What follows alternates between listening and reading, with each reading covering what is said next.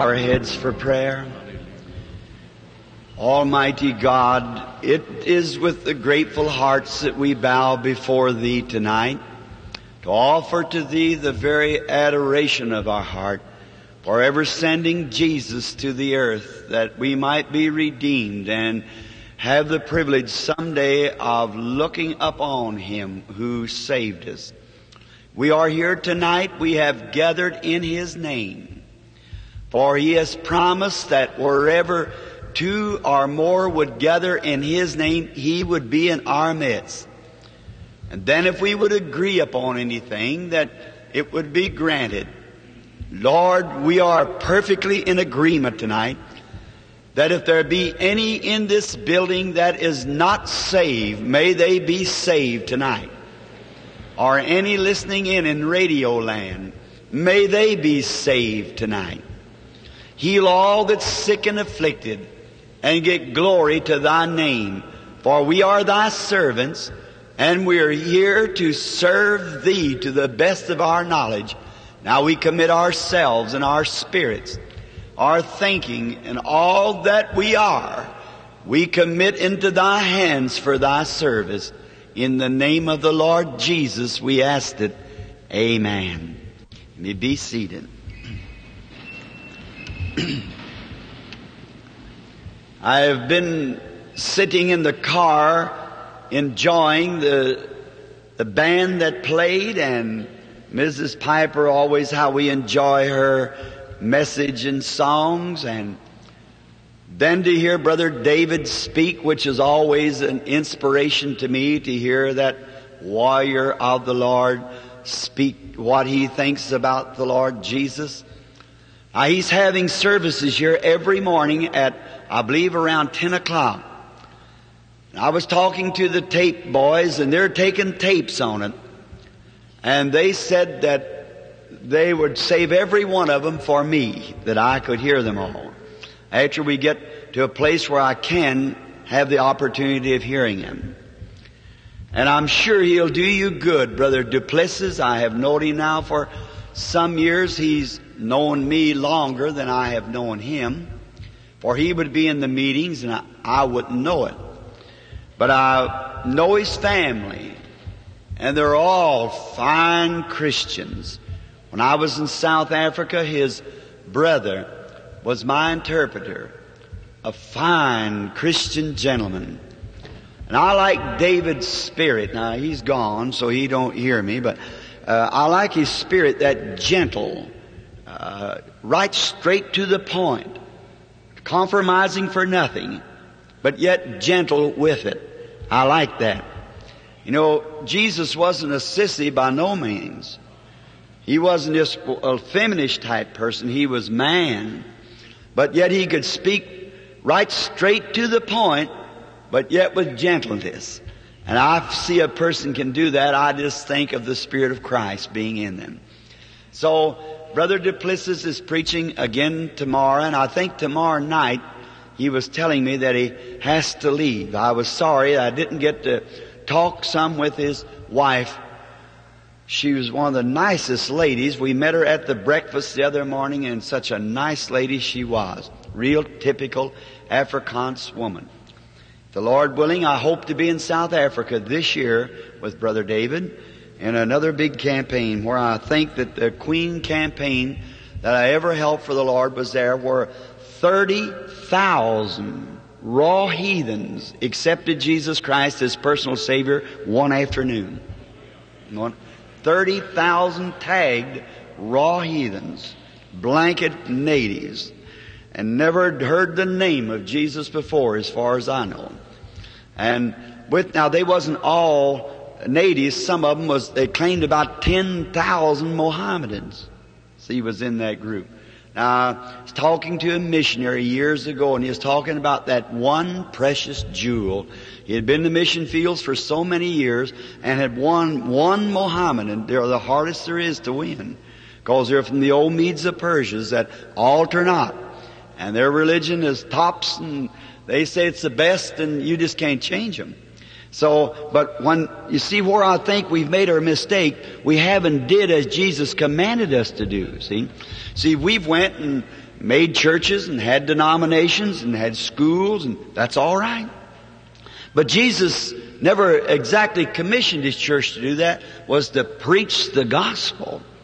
See? Heal the sick, raise the dead, cleanse the lepers. That's the commission. See? And we've done other things besides that, and that's the reason the gospel hasn't got out the way it has. Back to the general orders, brethren. That's right. Back to the order. Jesus said, if I be lifted up, I'll draw all men unto me. And that's why I go through America here, is trying, without taking an offering, just the free will people whenever they want to give me something, till I get enough money together to take off over there to win a few thousand souls to Christ. Then at the day of the judgment, you'll be credited for it, because the Lord commissioned me to go, and you're helping me to go. So that'll make us all in with it on that day. Won't you be glad to know that day when it comes and it's all over, and what a great time it'll be then to sit down. I can start anywhere and get off of a plane, and there'll be people there at the airport. Brother Bram, you remember me? You prayed for me so-and-so. Get on a train. Somebody walk through and say, are you Brother Branham? Why, I was healing your immediate cancer 10 years ago. And I just think what it'll be when we sit down on the banks of the river on the other side. And here we're just saying, yes, I remember that meeting. The Lord bless you. Goodbye. But there I want a date with each one of you people when we get over there. I want to sit down with you for 1,000 years apiece. See? Because we ain't going to have no time when we get there, see? So we'll just be just a little few minutes chat, just 1,000 years apiece with you. And we'll talk it all over then. Be wonderful. Now, speaking of tapes and so forth, some people has been asking me, where can we get the messages? Now, these messages here hasn't been very much, because it's hoarse and I've been tired and lots ahead of me and things that the world knows nothing about. But we have got some messages where I've had in my tabernacle and things where we were rested. I think we got 500 different sermons, all in tape. And the boys has that at the table with so forth, and they just sell them for just a little over the cost of the tape. They let them have just for the handling charge about. And you're more than welcome to get them at the desk. And I've been getting little notes, where can we get the messages? And so that's where you get them, at the book table at the concession. Now, we was having a glorious time last night, or I was anyhow. I would just put some in mind last night when I would just remember going out and seeing the church standing, screaming and praising the Lord. I was just thinking about one time I love to fish so well. And most all preachers like to fish, That's where Peter seen the Lord one time in the apostles when they were fishing. I think that's the reason preachers like to fish. I don't know about eating the chicken now. They all like about that crowing of the rooster. But I was way up in northern New Hampshire. And I was fishing for those little brook trout in the native home of the white-tailed deer. And I was 3 days back in the mountains with a pack on my back. And I'd put me up a little tent, and I had a stove in there where I could keep warm a little at night. It was early spring, and so I'd been fishing up along a stream, catching plenty of fish. And that morning, when I left early, way before sunup, I took my fly line and went up, and I took a hatchet so I could cut some, or a little hand axe, so I could cut some of the willows away. A big hole down there where I knowed some trout was laying, and I couldn't whip that fly into it just right. So I'd caught a nice mess of fish, enough for breakfast, and I was on the road back, and I heard a noise. I looked around the little bushes I was coming around, and my little tent was torn all the way to the ground, a little pup tent. And there were an old she-bear, an old sow, and 2 cubs that got in there. And they had rim-wrecked that tent, just torn to pieces. It isn't what they eat, it's what they destroy. And I had an old stovepipe in there, and the old mother bear would just hit that just to hear it rattle, And I noticed it just tore up everything. And she heard me when I come around the corner. ground had a little frost in it yet. And she looked up and she cooed to her cubs and she run off. Well, one little cub took off with her, just a little fella, just a little bitty guy, cute. And so he run off, and because the other cub didn't come, well, she kind of stopped and she went to calling to that cub, cooing to it. Kind of sounded like a bird making a noise. And and this other little cub said he had his back to me, all humped up like that. And he was doing something. I thought, well, he must have found something. He's tearing into it. So she cooed again and acted like she's coming back towards me. Now, you go to fooling around their cubs, sometimes they'll scratch you. So I had a hand axe in my hand, an old rusty pistol laying in the tent, but it was tore up. And I didn't want to kill the old mother. It would leave 2 orphans in the woods, and I never want to be guilty of that. Well, I looked for a tree to see how I could get up that tree right quick, if she come. So I thought, I'm going to see what's the matter with that little fella. And he was just so interested doing something, and he had his back to me, so I couldn't see him. I kept my eye on her because she kept cooing.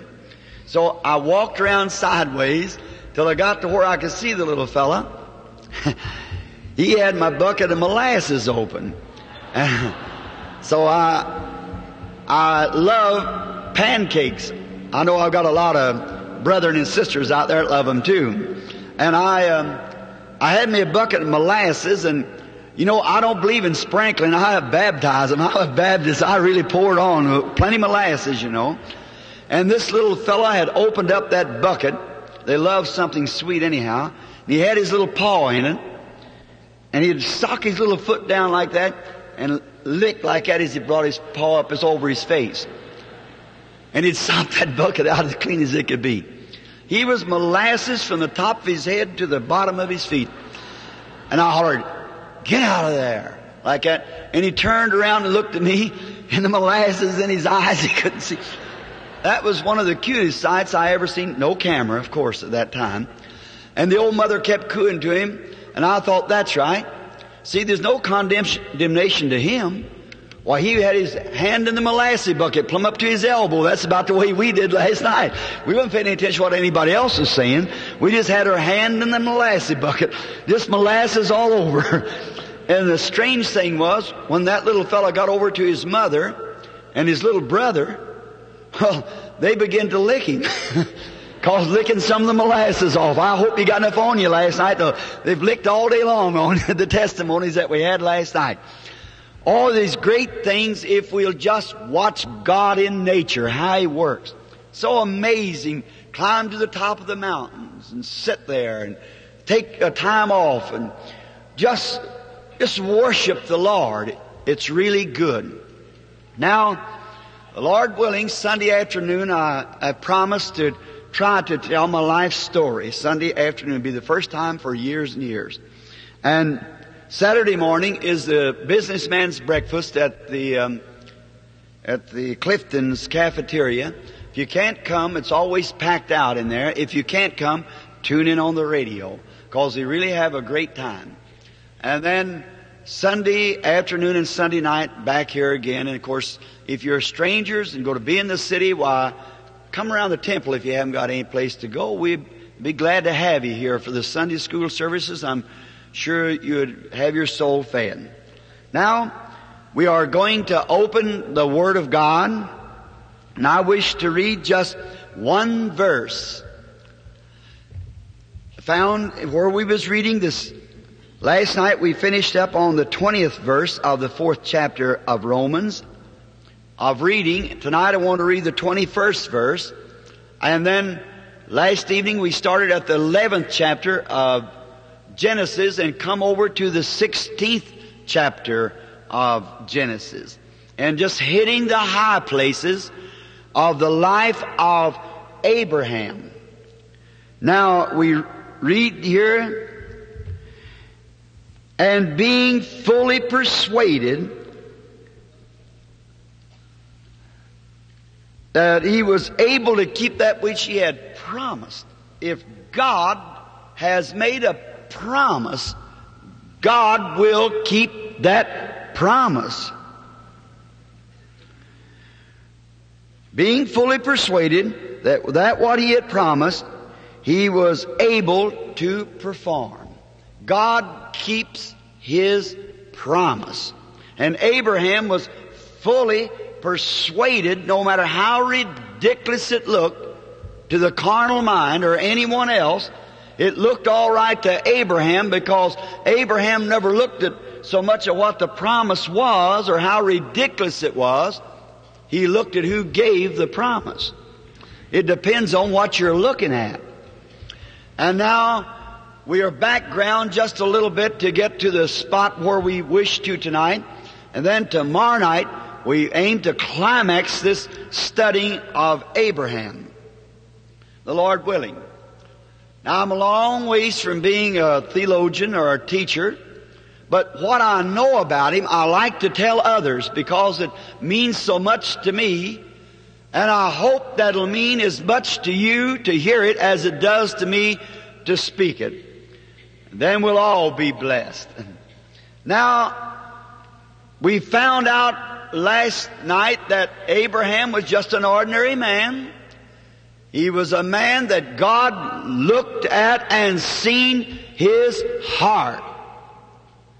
Now that's the way God looks upon man. He looks upon the heart of man. Man looks at the outward appearance. God looks on the heart. So no matter how poor you are, how unqualified you seem to be, how uneducated you are, how illiterate you are, that has nothing to do with it. God looks at your heart. Always remember that. It's in the heart God deals with. A few nights before we took the subject, in the Garden of Eden, the devil chose the man's head by intellectual. God chose his heart by faith. And if you walk by faith, you have to believe things that you cannot see or even reason with your mind. We cast down reasonings. When God says anything, we don't look at it no more intellectually. We let it soak right down into our heart and call anything contrary to it as though it wasn't. We look at what God said, who gave the promise. That's where the world's so tangled today. It's too much intellectual preaching. Instead of Spirit-filled churches worshiping in the Spirit, they are listening to intellectual messages. And you can't reason this out. There's no way at all to do it.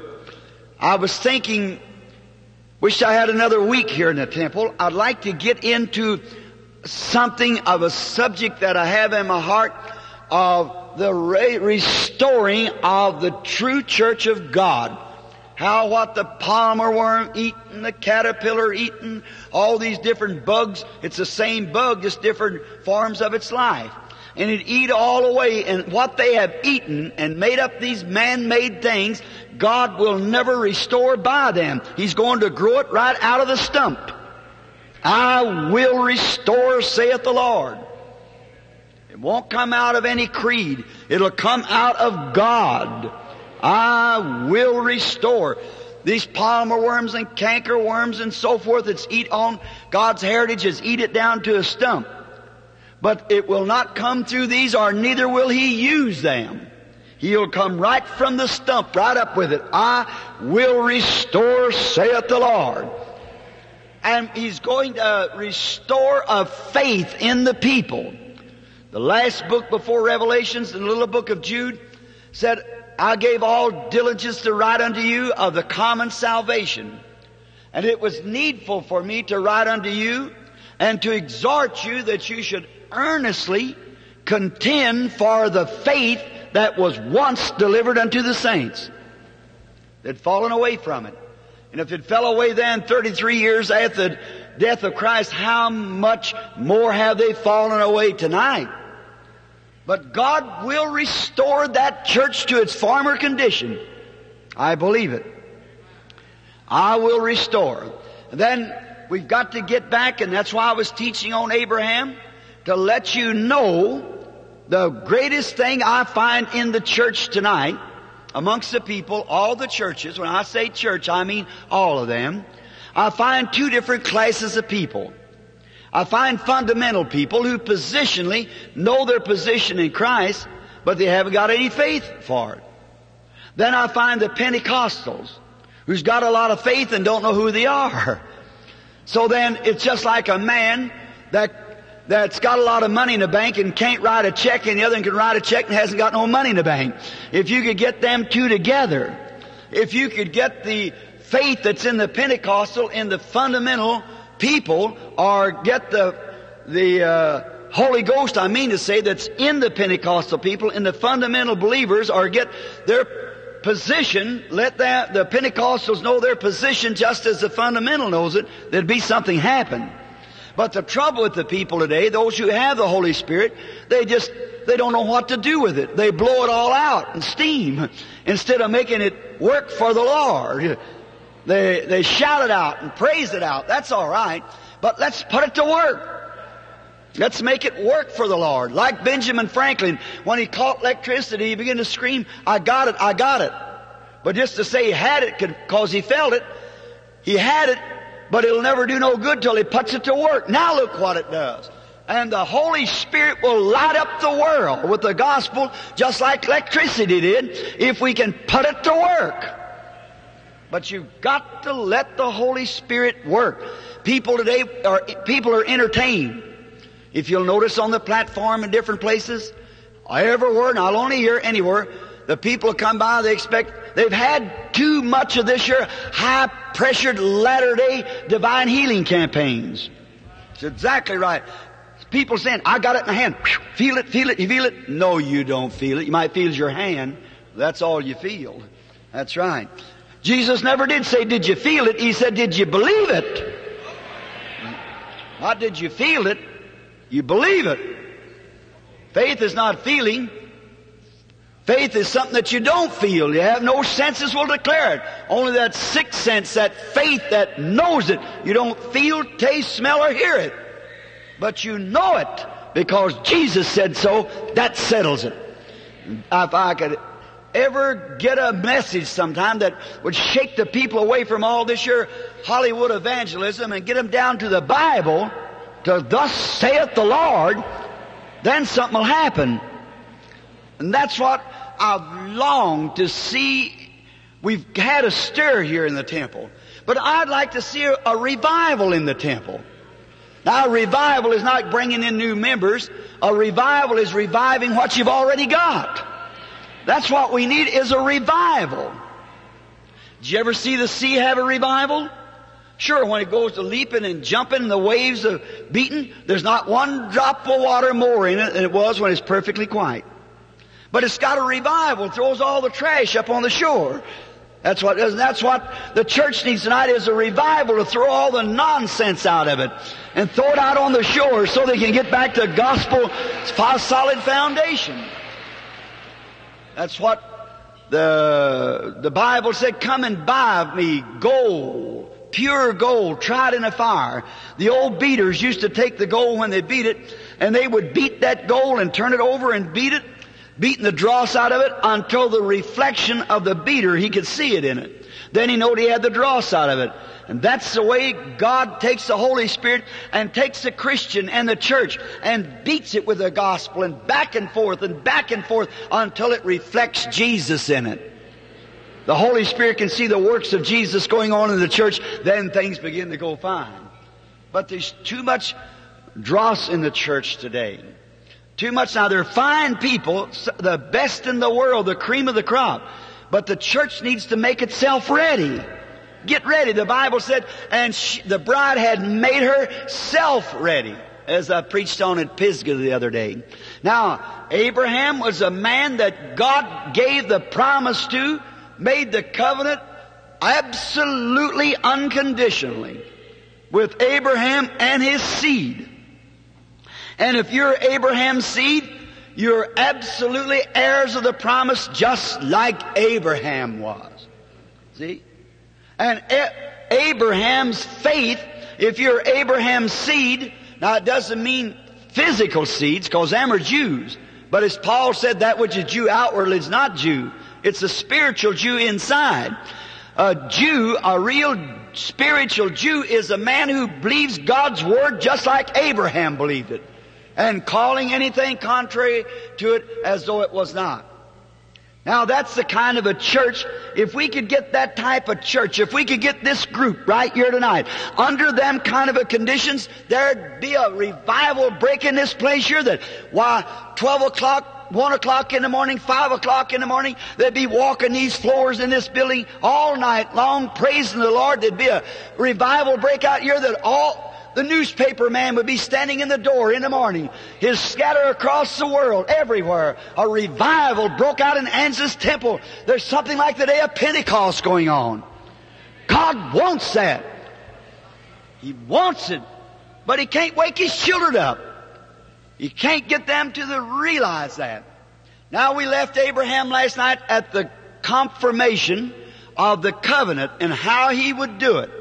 How that God would take His own son and make him a sacrifice like He showed Abraham. Nothing that Abraham could do to do it, just keep on believing. God had already promised the son. Now He didn't say, now Abraham, if you'll do a certain thing, I'll send my son. He said, I will do it. It's already done. Jesus was the Lamb of God slain from the foundation of the world. And do you ever think this? Your names was not put in the Lamb's Book of Life the night you give your heart to Christ. Did you know that? The Bible said your name was put in the Lamb's Book of Life from the foundation of the world. God's foreknowledge. What are you scared about? What you so scared? You're afraid. Seem like it. You just can't step right out there and toe the line with the enemy. Well, call anything the devil says a lie. Let God's Word be true. See? You were chosen of God. You didn't choose yourself. God chose you. When did He choose you? Before the foundation of the world. When the Lamb was slain. Now the Bible says that. The Bible said in Revelations, the 20th chapter, I believe it is, that the Antichrist in the last days deceived all that dwelt upon the earth, whose names were not written in the Lamb's Book of Life from the foundation of the world. How long? Since the foundation of the world. When God, with His foreknowledge, seen you and put your name on the book, when the Lamb was slain, you were slain with the Lamb. Hallelujah! My! People are scared. Oh, if I can just, I'm afraid I might make a mistake. Make a mistake. You can't do no worse than just sit and do nothing about it. Get up and be going. Get the job done. Make some kind of an effort. You've got to move. When the Holy Spirit begins to move on a person, he ought to walk with his shoulders back and his head up, praising God. Sure, because it's God that spoke the Word. It's God that gave the promise. But we just look over the Word and we say, well, it's just like an old fisherman one time was coming from the sea, and there was a man going down to the sea. And the man he had heard about the sea, he had never seen it. He'd read about it, he thought it was wonderful. So he said, I believe I'll take a rest and go down to see its great briny waves, how they flash and the deep waters reflect the blue skies and the gulls and smell the salt air. He said, it will be wonderful. And while he was going, he met an old salt sailor coming from the sea. And he said, where goest thou, my good man? He said, I go down to the sea. And he began to tell him how wonderful it must be. He said, there's nothing to it. He said, I don't see nothing so thrilling about it. I was born on the sea 60 years ago, and I've been on it ever since. I don't see no thrill about it. You see, he had been in it so much until it lost its thrill. And that's the way with you people. You've seen the working of the Holy Spirit so much till it's lost its victory, or you've lost your victory over it. It becomes a common thing. God begins to show things and move things, and the Spirit hits you, and the Word comes forth. Say, yep, that's pretty good. I sure believe that's the Word of God. Oh my, it should thrill us. It should be fresh every day. Yes, sir. Just new to us all the time. Just thrills us to feed and feast on the Word of God. God promised Abraham there just what He was going to do. So we took the covenant, how they made it, tore the contract in two. One person took one part of the contract, the other person took the other part of the contract. Now when this contract was finished, they had to come together and both pieces of the contract had to dovetail. You see, you write a contract out and tear it, then try to duplicate it one time. You'll never do it. See, because it's just the tearing of the paper and everything. It has to fit perfectly.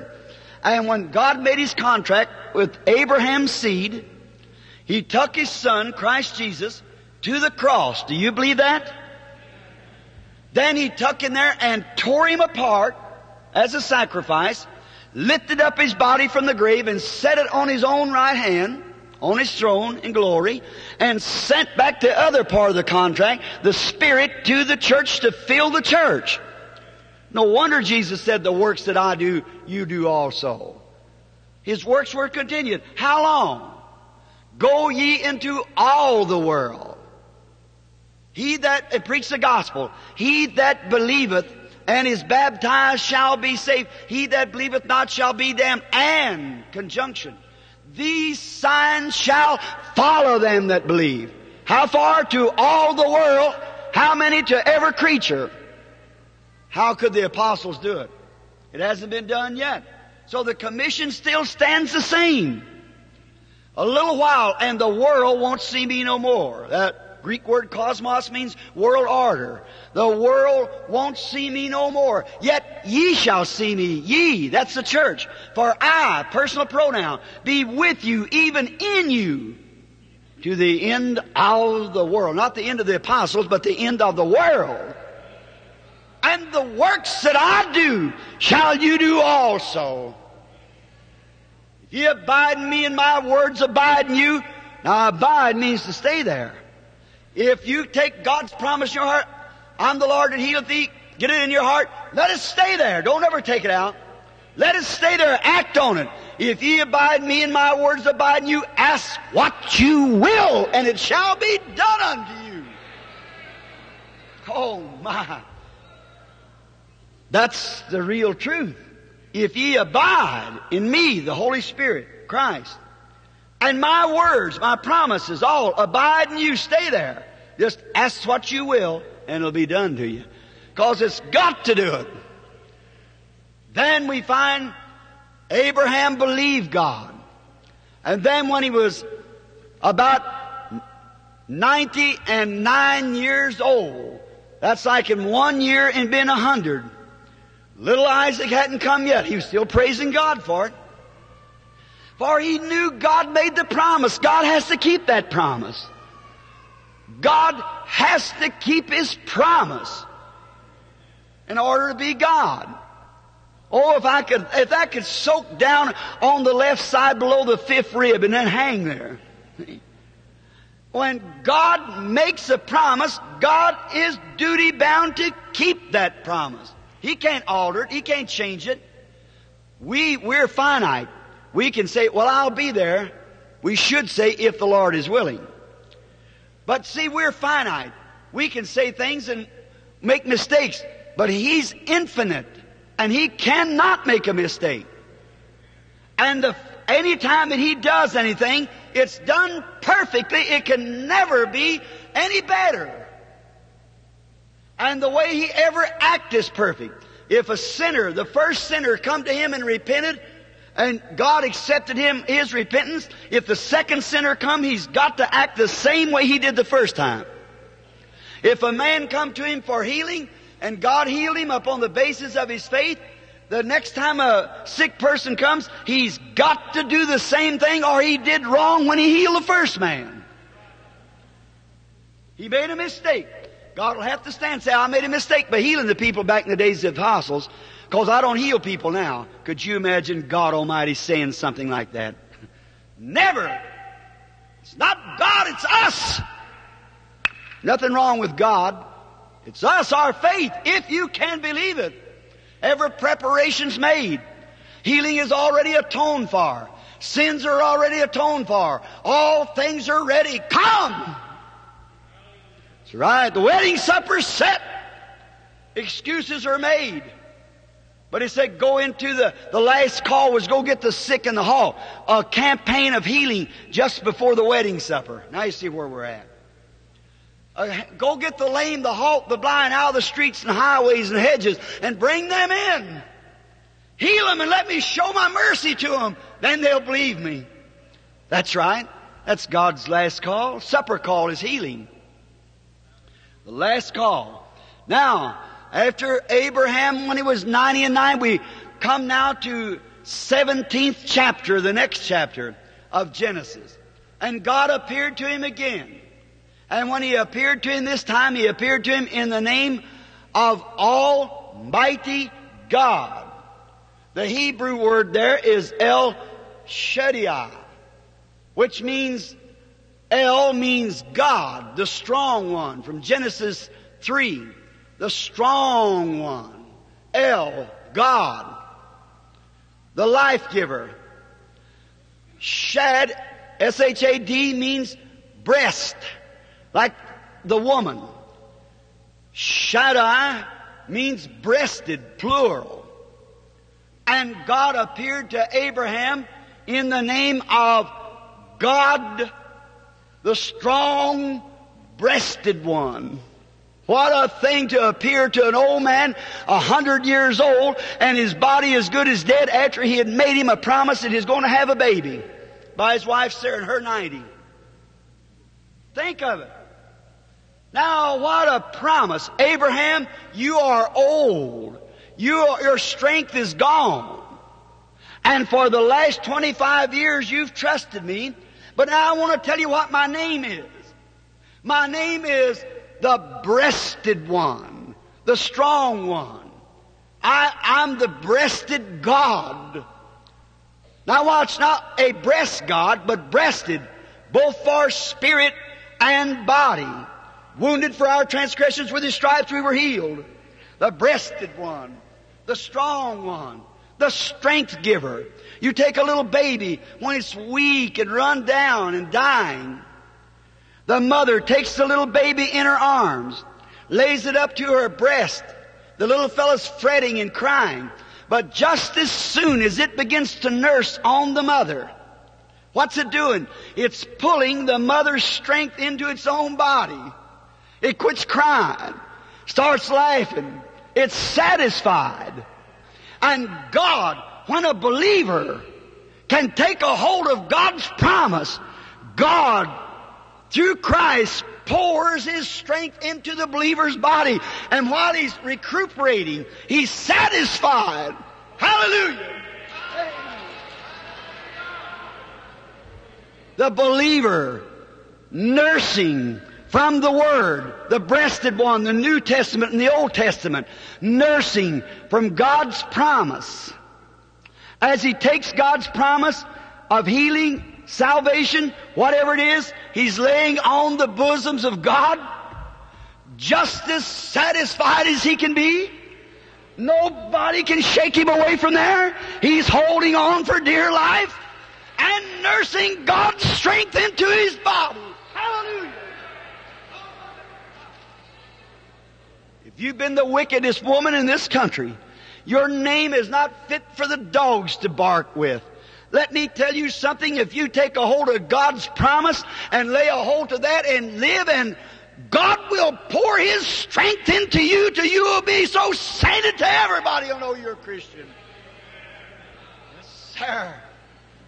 If you've been a bootlegger, gambler, whatever you might be, that doesn't matter if you'll take a hold of that breasted God. And all the time you're nursing, your little old feet's a moving. Your hands are moving.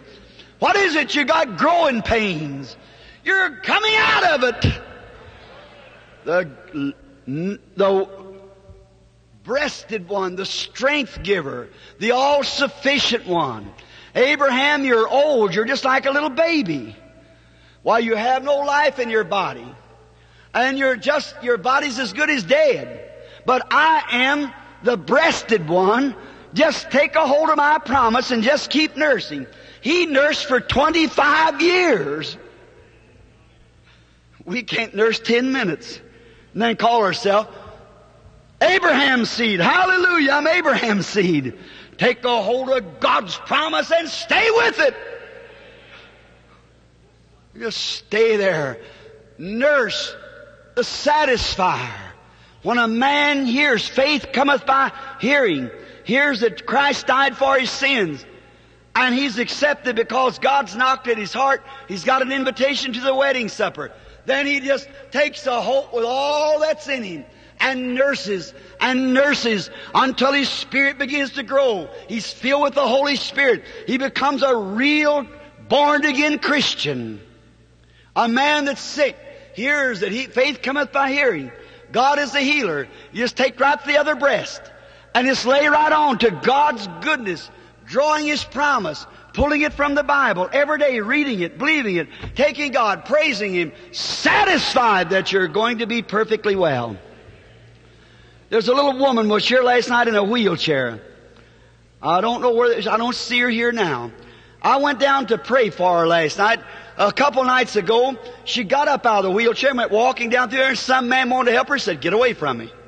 She went walking on. Last night when I went down to pray for the wheelchairs, I thought I'd pray for her. She said, "Brother Branham, the Lord's already healed me."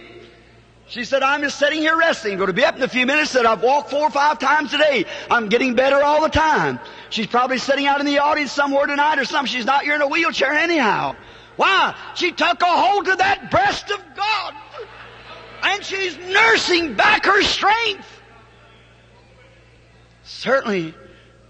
Oh, I'm so glad to know that man shall not live by bread alone, but by every word that proceedeth out of the mouth of God.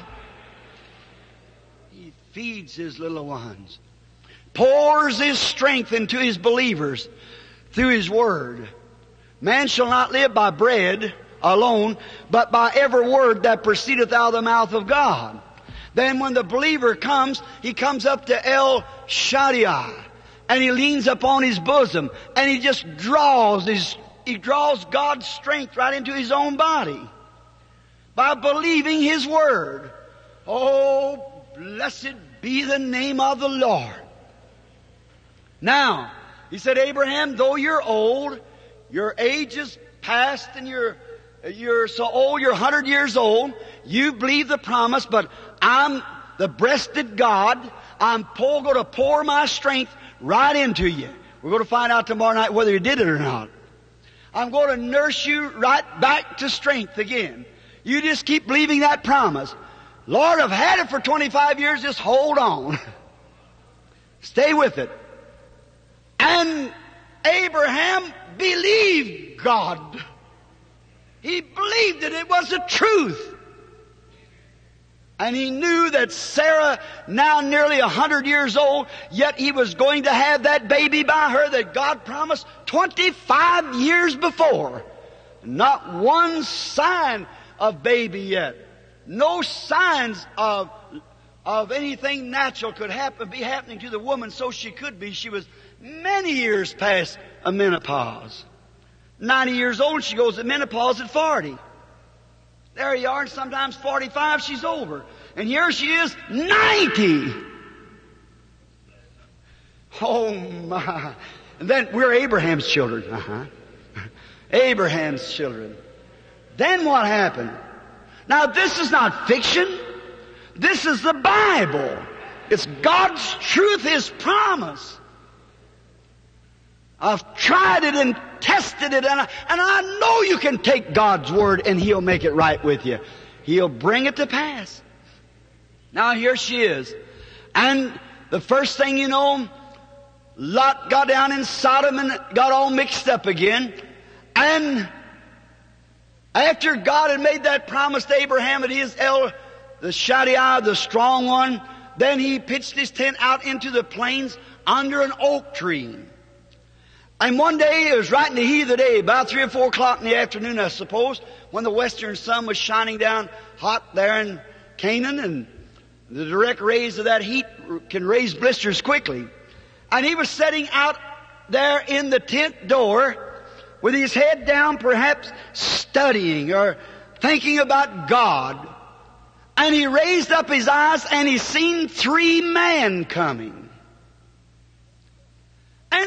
somehow Abraham wanted to be friendly. So he thought them fellows walked kind of strange, yet dusty from the road and ordinarily dressed, and they come walking up, and Abraham went out and invited them. In other words, something like this: Sirs, you are tired. Your feet must be weary. Now I have a nice shade tree here. Won't you come in and sit down here under the shade tree, and I'll fetch a little water, and I'll wash your feet for you. It'll refresh you. Get you a good cold drink, then you can go on your journey. They said, Go ahead, Abraham. Go ahead, sir.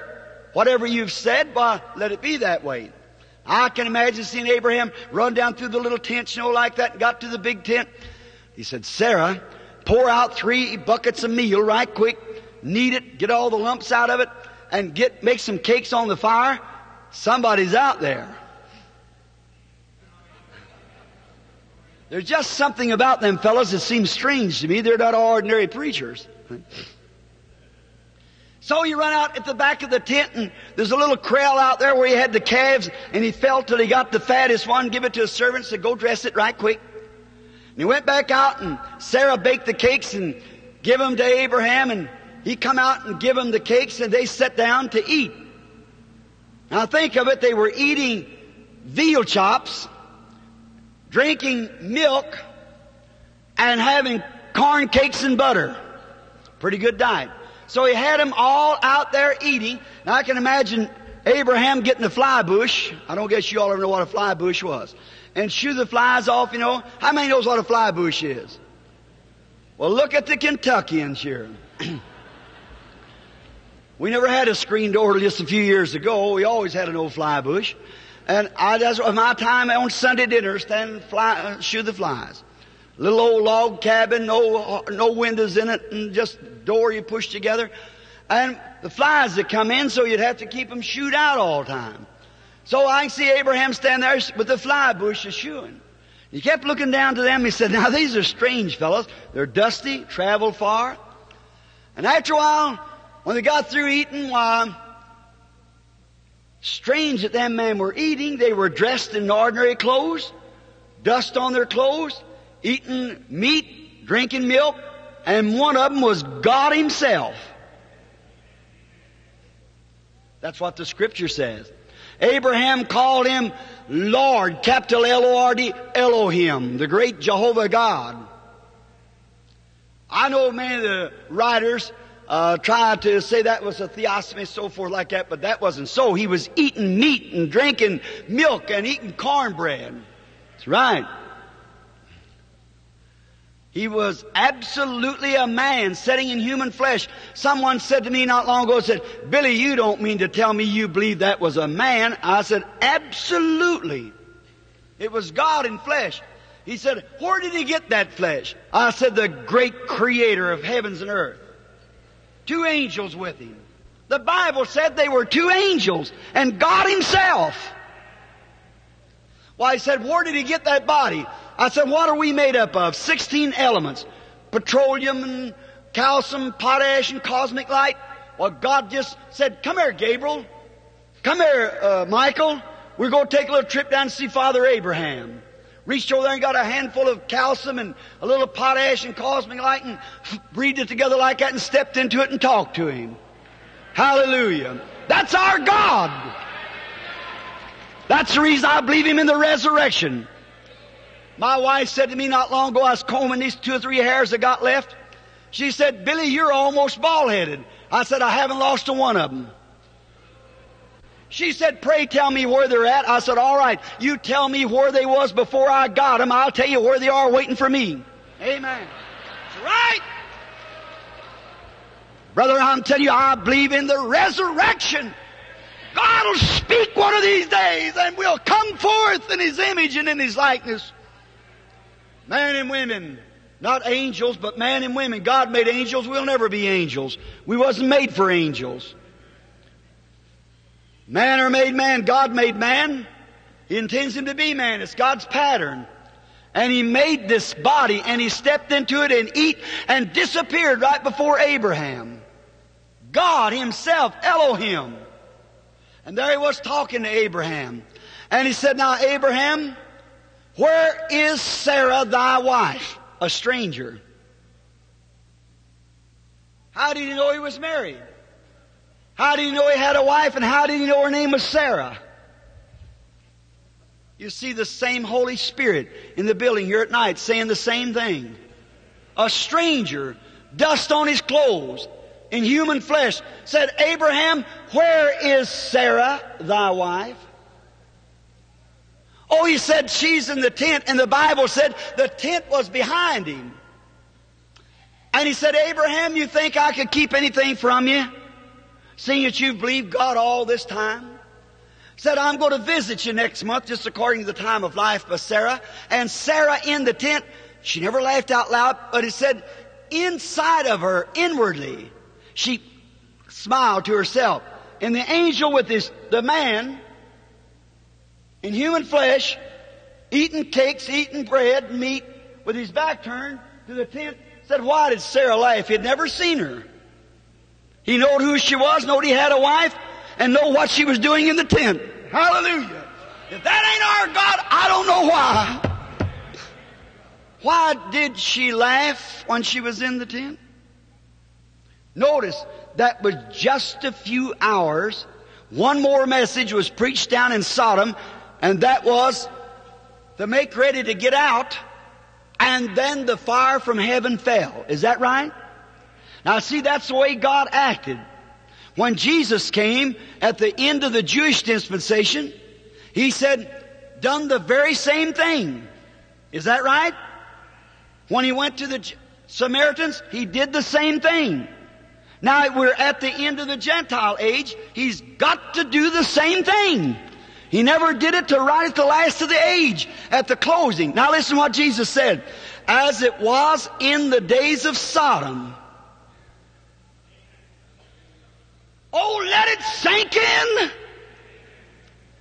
As it was in the days of Sodom, so shall it be in the coming of the Son of God. The Spirit of God in human flesh, in His church, revealing and making manifest the sign of the Messiah as He did in that day, as He did in the days of Christ, as He is at the end of the Gentile dispensation, just a few hours before the bombs fall, before the world will be destroyed. Great men, scientists, generals, and so forth are saying that the next war will only last about 3 minutes. Russia's got them timed right for Hollywood and Vine. He's got them timed for Lakeside Drive in Chicago, and for New York City, and for everywhere. Them bombs are setting ready. We got it timed right on Moscow and different places. It just takes one person to make a mistake to pull one of them off sometime. And what happens? The Bible's fulfilled then. That's the only thing that's left. Can't you see what God is doing, friends? Can't you pinch not your hands, but pinch your spirit with the Word of God and believe it? God promised that before the Christ would come, that the Spirit of God would be made manifest just like it was in Abraham's time. Why? Now remember, He never did that down in Sodom. He did that to Abraham. That's why the message don't get the right away like it should have. It's only to the elect, the church world. Abraham's seed. Oh, you children of Abraham, surely you're not that blind. Don't think I'm speaking of myself. That's a lie. I would say it, that would be me, that I'd be a liar. I'm speaking of the Spirit of God in our midst, doing the same thing, the angel of the Lord. You've got the picture of it here. Science has took its picture, the scientific mechanical eye of the camera. George J. Lacey examined that picture from Houston that night. He said, Brother Branham, I have said sometimes that it was psychology, so they told me. That you could read the minds of people. That you was a great mind reader. Said, I know better than to say that. He said, I thought it was psychology. But said, the mechanical eye of this camera won't take psychology. Said, the light struck the lens, the light's there. What is it? The same pillar of fire that followed the children of Israel. It's the same thing here today. The same Christ. Any Bible student knows that the pillar of fire that led the children of Israel through the wilderness was the angel of the covenant, Christ. The Logos that went out of God in the beginning.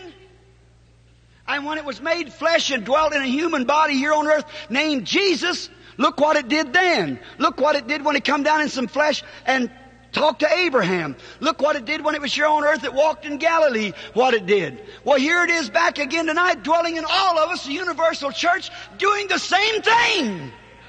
Jesus Christ the same yesterday, today, and forever. Now to clear your minds, I feel it. Christ is not a light. Christ is a light. Christ, when He was on earth, He said, I came from God. Is that right? What was He then? The pillar of fire. I go to God. Did He say that? After His death, burial, and resurrection, Paul was on his road down to Damascus. And all of a sudden, a great light struck him to the ground. It blinded his eyes. The others didn't see it. Paul saw it. And they heard the voice. And he said, Saul, Saul, why persecutest thou me? He said, who are you, Lord? He said, I'm Jesus. What? The pillar of fire again. To fulfill His promise. I come from the spirit world. I go back to the spirit world. The flesh was only brought here for our sacrifice. To redeem us sinners. That we might be worthy by His grace to enter in because we're invited to come in. Seeds of Abraham. Can't you see this is your hour? Can't you tell this is the time that God is calling you? We ought to repent. What the church needs tonight is not new members. While the United States is combed over and over and over by so many evangelists until it's just burnt territory. That's the truth.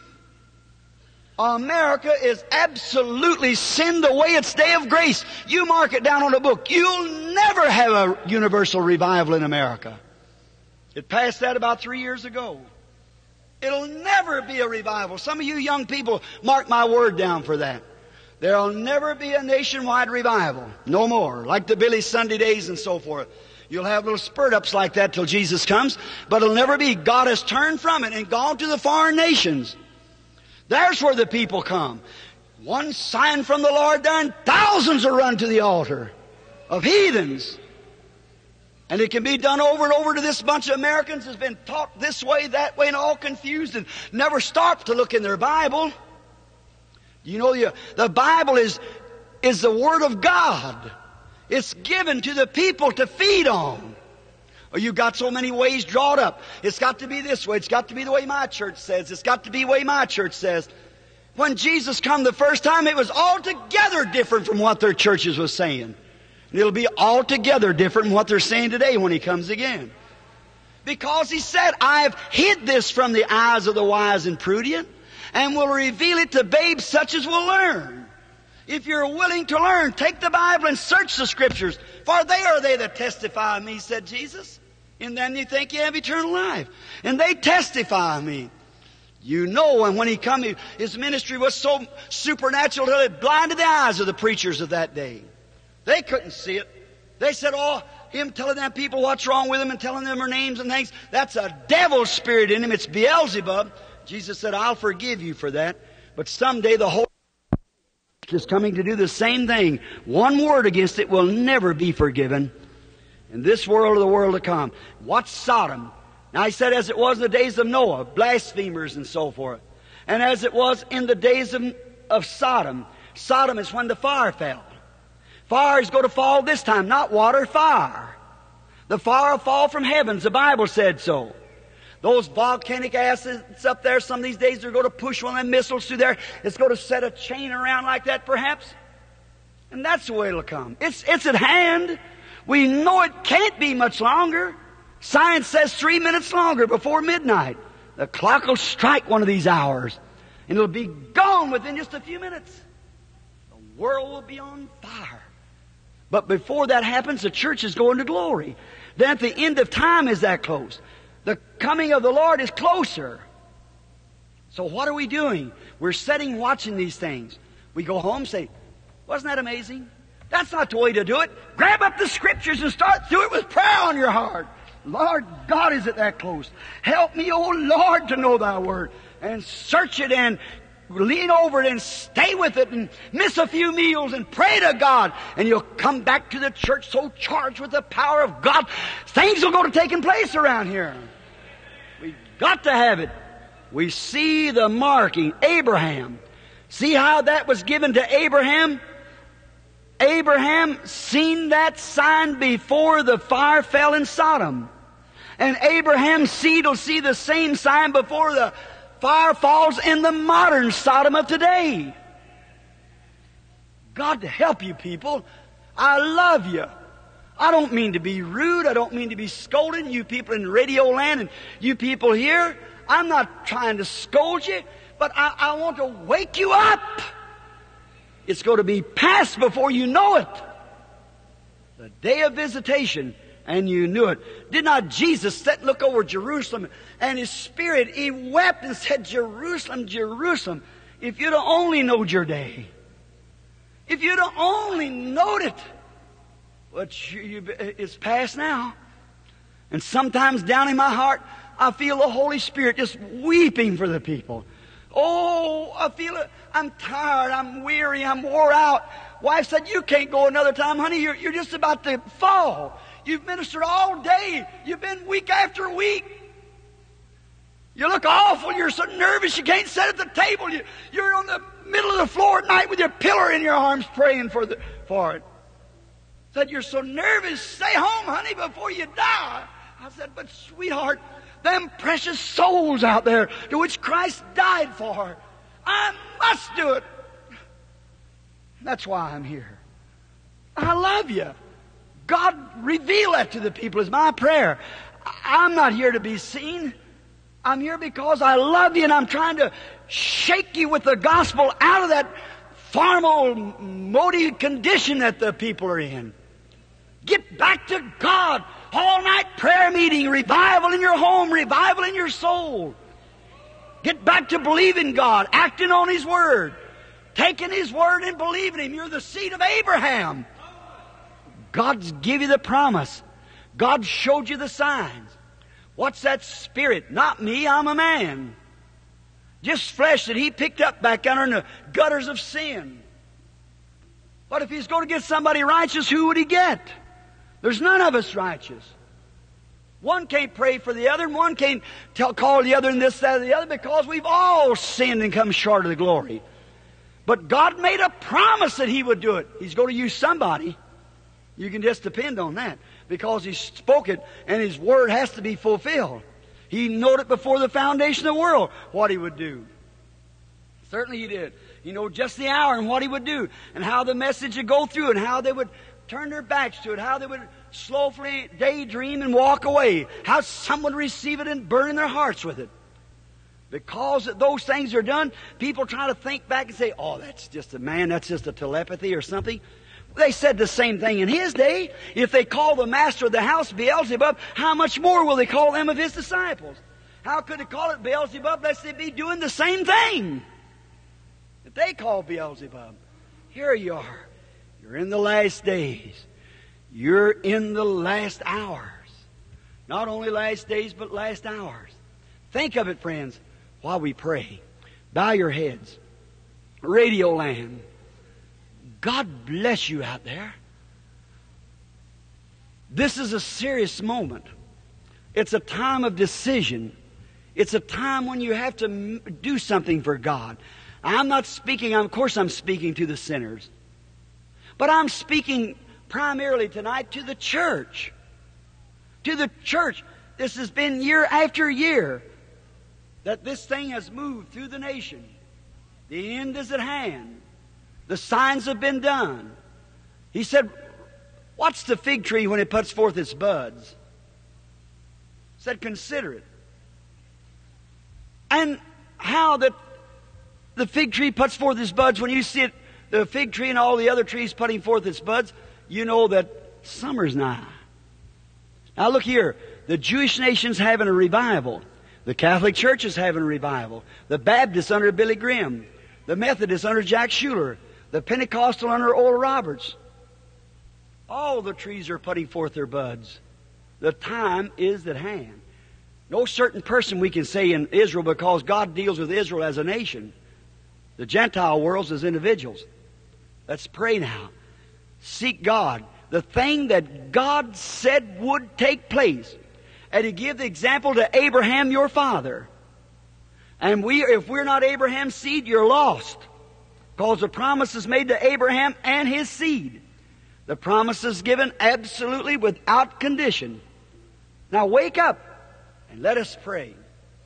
Now you in Radio Land, you the seed of Abraham out there, you that's sick and needy, you there at the bar room, pool room, wherever you may be riding in the automobile, find you a little place now just for a minute. Let's pray. If you're sitting at the table, eating, and the message is coming into the room, just bow your head a few minutes. Lay your hand on the table and say, God, be merciful to me. I don't want to be lost. Something's speaking to my heart right now, say. And Lord, let it be me. If you're in the restaurant, then make God the promise now while we pray, and then slip out somewhere. Get out of the pool room, wherever you're at. Pull your car off the side of the road somewhere and park it safely. Then get down on your knees. Slip over home right quick. Get out into the bedroom and say, Lord, I want to talk it over with you. Oh, it's later than we think. Let's be ready. And you here at the church, you Christians, oh, you Abraham's seeds, you stars of the morning, you who come from the dust of the ruts of sin, that God's made you shining stars to shine by the side of the bright and morning star. Shake yourself. Rise up. Get the dust off of you. And let's believe and know that God is here while we pray. Eternal God that brought again Jesus from the dead and has presented Him to us as a sacrifice sufficient to take away all sin. We pray, Lord, for those out there in Radio Land who are bowing at this time, and ask that Your mercy, oh God, will save them. That let them know that that little strange feeling that they have in their heart, it's You talking to them. For You said, no man can come to Me except My Father draws him first. And all that will come to Me, I'll give them eternal life and will raise them up at the last day. You promised that, oh, the great seed of Abraham, through who we are blessed, the Lord Jesus Christ. Grant tonight, Lord, that if there be any there, which I believe there is, may they make that great surrender to Thee just now. As we have been reading of Thy Word and seeing Your promise and hearing the words of the Lord Jesus say, as it was in the days of Sodom, God manifested Himself through mankind, showing signs of supernatural move. And then years later, the great Moses promised that when that one come, he'd be a God prophet. And when the Israelites, the true in heart, saw Him, they knowed He was the Messiah. When the woman at the well was told of her sins, she said, you must be a prophet.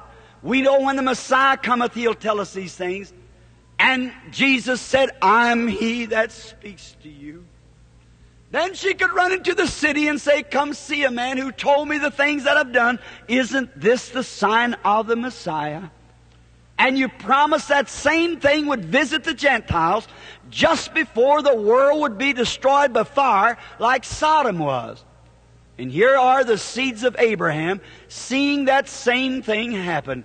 Lord God, be merciful and quickly, Lord, shake them. Let them not look at flesh. That same flesh that God dwelt in disappeared in a little bit after that. It vanished because God only used it. So will the flesh that He's using now will vanish one of these days. It'll go back to the dust of the earth if Jesus tarries. But the Spirit of God will live on forever. Lord, let people see this. Heal the sick and the afflicted. Be merciful, God, and save the lost. Bring back that wandering boy or girl, man or woman tonight. Bring them safely to the fold of God. Grant it, Lord. And in this visible audience, may the Holy Spirit get a hold of hearts here and wake them up and make great faith be accumulated in this building, that the people of God might see the works of God and believe on God. For it's this purpose that these things are wrought. Through the name of Jesus Christ, amen.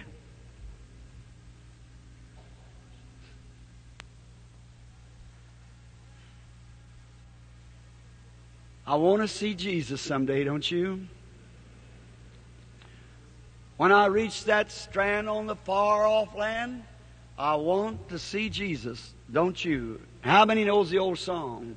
I want to see Jesus, don't you? It's a beautiful old song. I remember one morning waking up, going in my little old stove and trying to make a fire, and the thing wouldn't burn, and I was sitting there. Oh, I was cold and frost all over the floor, and little old cabin, and I was trying to get the fire to burn. The wind was down the chimney, and it wouldn't do it. Sister Kate will come on from Indianapolis singing, I want to see Jesus, don't you? I sit down on that cold, frosty floor, raised up my hands to God. I said, Lord, let it be now that I'll see Him.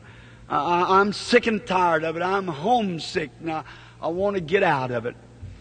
Sometimes people get feeling that way. Sometimes that God permits that to happen just to make us lonesome, make us want to see Him, hungering and thirsting to see Him.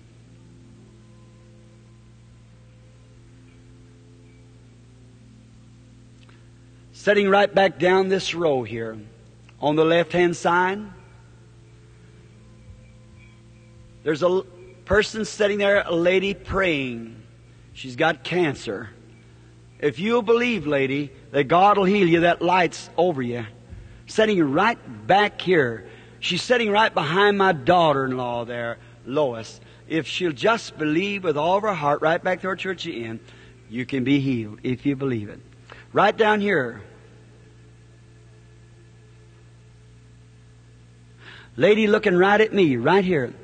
She's suffering with high blood pressure, sitting right out there at the end of the row. If you'll believe, yes, you put your hand over on her. And because you did that, you yourself back there, you have varicose veins sitting next to her. That's right. Raise up your hand so they'll see that who I'm talking. All right. Now you're healed too. You can go home and be well. Amen. Can you believe? Look, way back there, a man. There's that light. I'm looking right straight at it. The man has something wrong with his hands and something wrong with his knees. He's got epilepsy also. He just come from a hospital. If you believe, back there behind that man, you can be healed if you'll just accept the Lord Jesus. All right. You believe the Lord Jesus Christ is here?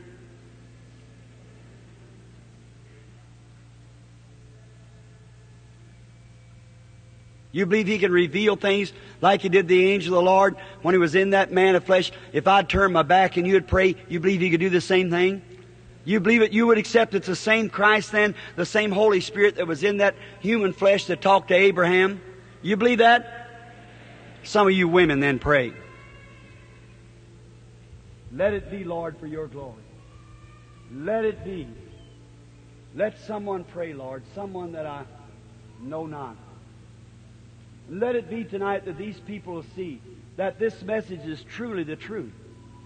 Let it be in the name of the Lord Jesus.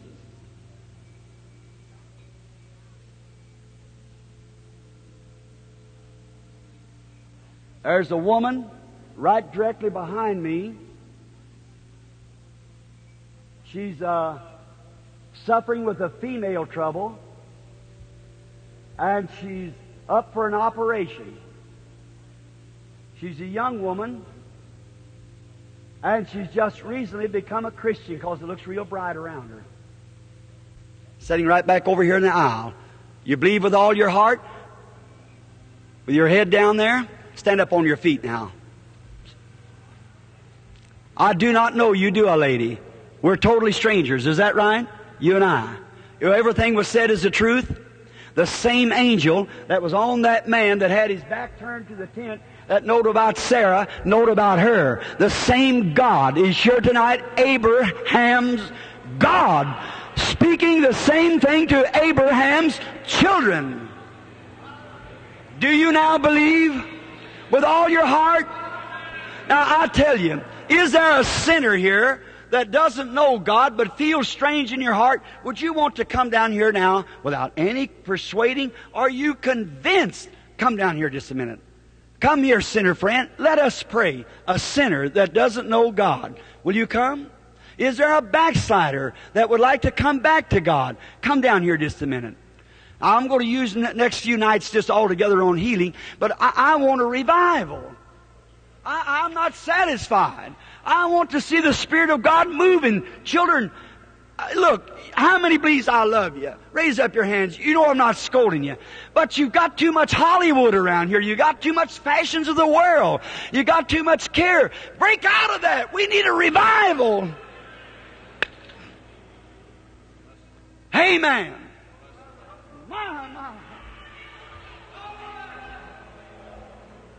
You need God, people. You need to wake up. We're at the end of the road. Judgment is here.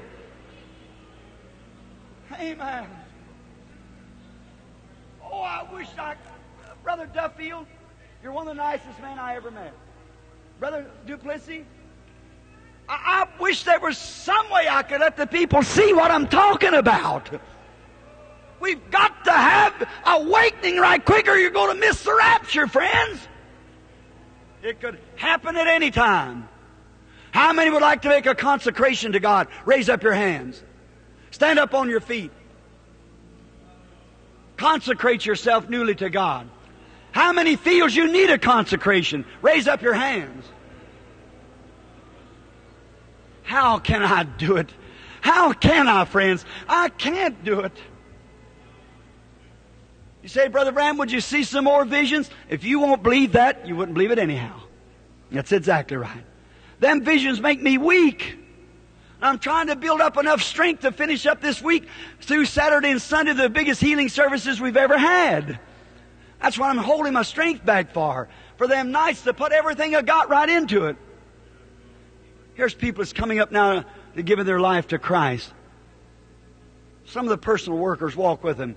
You come, somebody else that needs Christ, walk down here at the altar. I tell you, friends, as I said the other night, you've heard so much mighty rushing winds and so many earthquakes and so many shaking things till you're failing to hear that last one. What was the last? A still small voice. See? That's something in your heart that says, oh yes, yes, there it is, I see it. Oh, if we could wake up to that. That's what we need. Who could pray a prayer that would dedicate these people over? I don't believe as a minister in the world can do it. You have to do it yourself. It's you have to do it. How many now will lay your hand over on somebody else and pray for them if they'll be consecrated to God? Don't pray for yourself. Pray for the next fellow. A person standing next to you. Pray for their consecration. That's it. Now that's the way. Pray for somebody else. Do something for somebody else. That's the way to do it. Say, Lord, consecrate my brother. Consecrate my sister. Pour down your Spirit upon them. That's it. You pray now.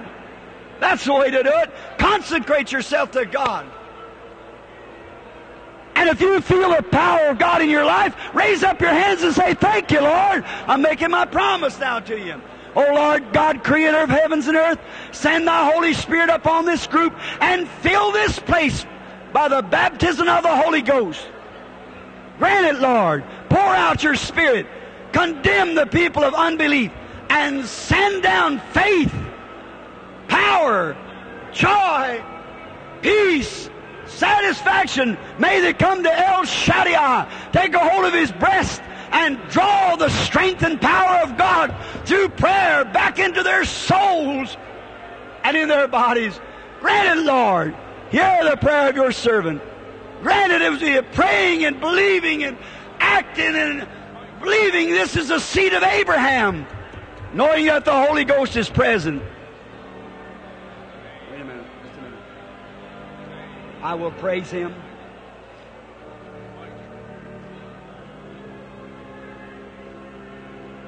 Oh, wonderful.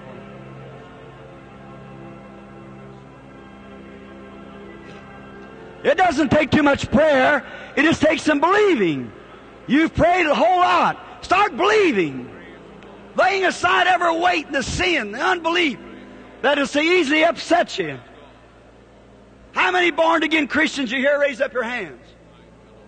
Just look. Oh, that's wonderful. Let's sing now. Close your eyes. Raise your hands. How many feels better right now? Feel like you got some faith down in you.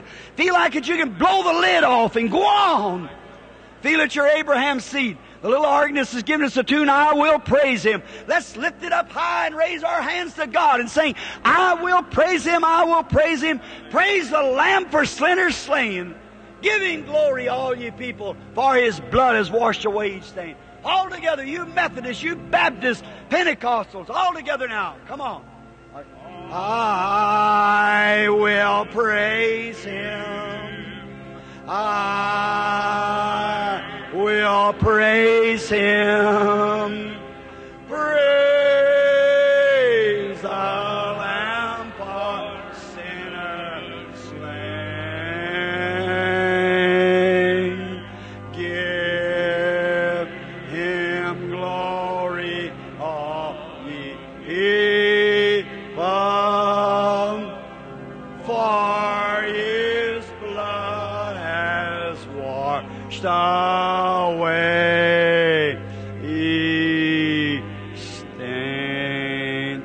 Now, while we sing it again, I want you to turn around and shake hands with somebody in front of you, behind you, your side, saying, praise God, Christian. Praise God, Christian. Say, I feel better. I feel like traveling on now. Say it while we sing now. Come on. I will. Up in the balcony now. Come on. Start your way now. I will praise Him. Praise the Lamb for sinner slain. Give Him glory, all ye people, for His blood has washed away.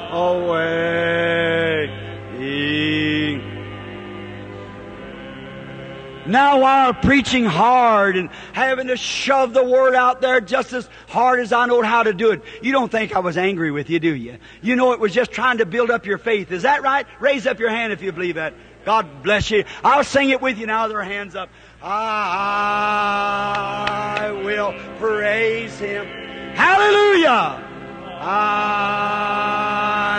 will praise Him. Praise the Lamb for sinners slain. Give Him glory, all ye people, for His blood has washed away.